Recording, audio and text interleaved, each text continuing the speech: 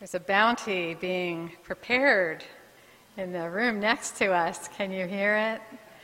Beautiful sound. Giving thanks is an invitation. I don't think we think about it that way all the time, maybe not often at all. But giving thanks invites people, experiences, places, ideas, and other ways of being into our lives. When we give thanks, we acknowledge what makes the world a diverse, interesting, and holy place. When we give thanks, we appreciate in a sincere and deep way the many gifts of life. This is an act of great inclusion. Being grateful connects us more deeply to others and to the sacred. Gratitude makes room for everyone and everything.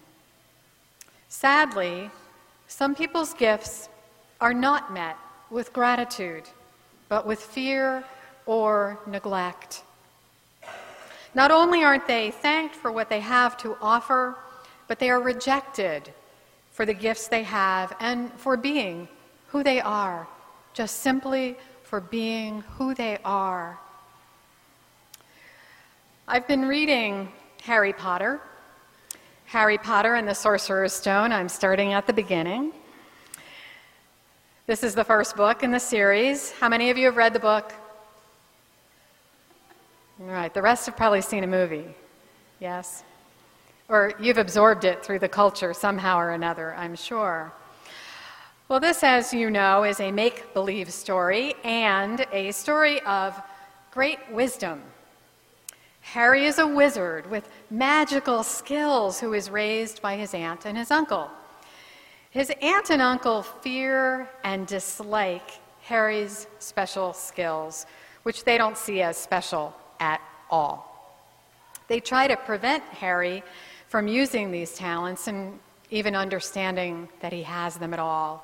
They reject anything they see as strange or mysterious. And they find Harry rather odd.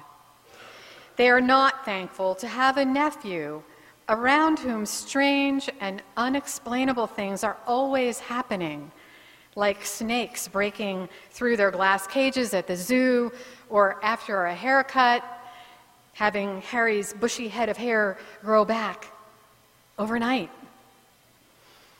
Because of his aunt and uncle's lack of acceptance, what we might call their prejudice, Harry spends much of the first 10, nearly 11 years of life treated like a misfit and an outcast. And then something amazing happens. Harry is accepted into a school for wizards and witches called Hogwarts. And this is where it all begins, we might say. Harry goes off to Hogwarts, and there his gifts are encouraged and celebrated. He makes friends. Harry and the others at school learn to explore the magic that they have, to value their gifts. And they are taught to use their gifts for good. The school's motto is, whoever or whatever you are, you're welcome. Our Unitarian Universalist religion is kind of like Hogwarts. Wouldn't you agree? We teach that whoever or whatever you are welcome. We teach gratitude, appreciation, and justice for people of different abilities, races, religions, and genders, for people who excel at doing science or making music or teaching or being kind. Rather than seeing our differences as something to be afraid of or as something that is wrong with us, we try to appreciate each other because we all have something important to offer. We all have something to bring to the table. We believe there is room at the table for everyone. Making room is not burdensome. Adding a space at the table, we believe, is a joyful occasion for all of us.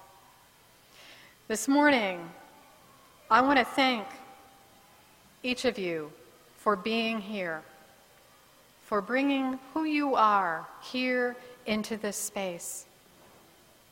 Not only what you do, but who you are. Thank you for your gifts. Thank you for being you.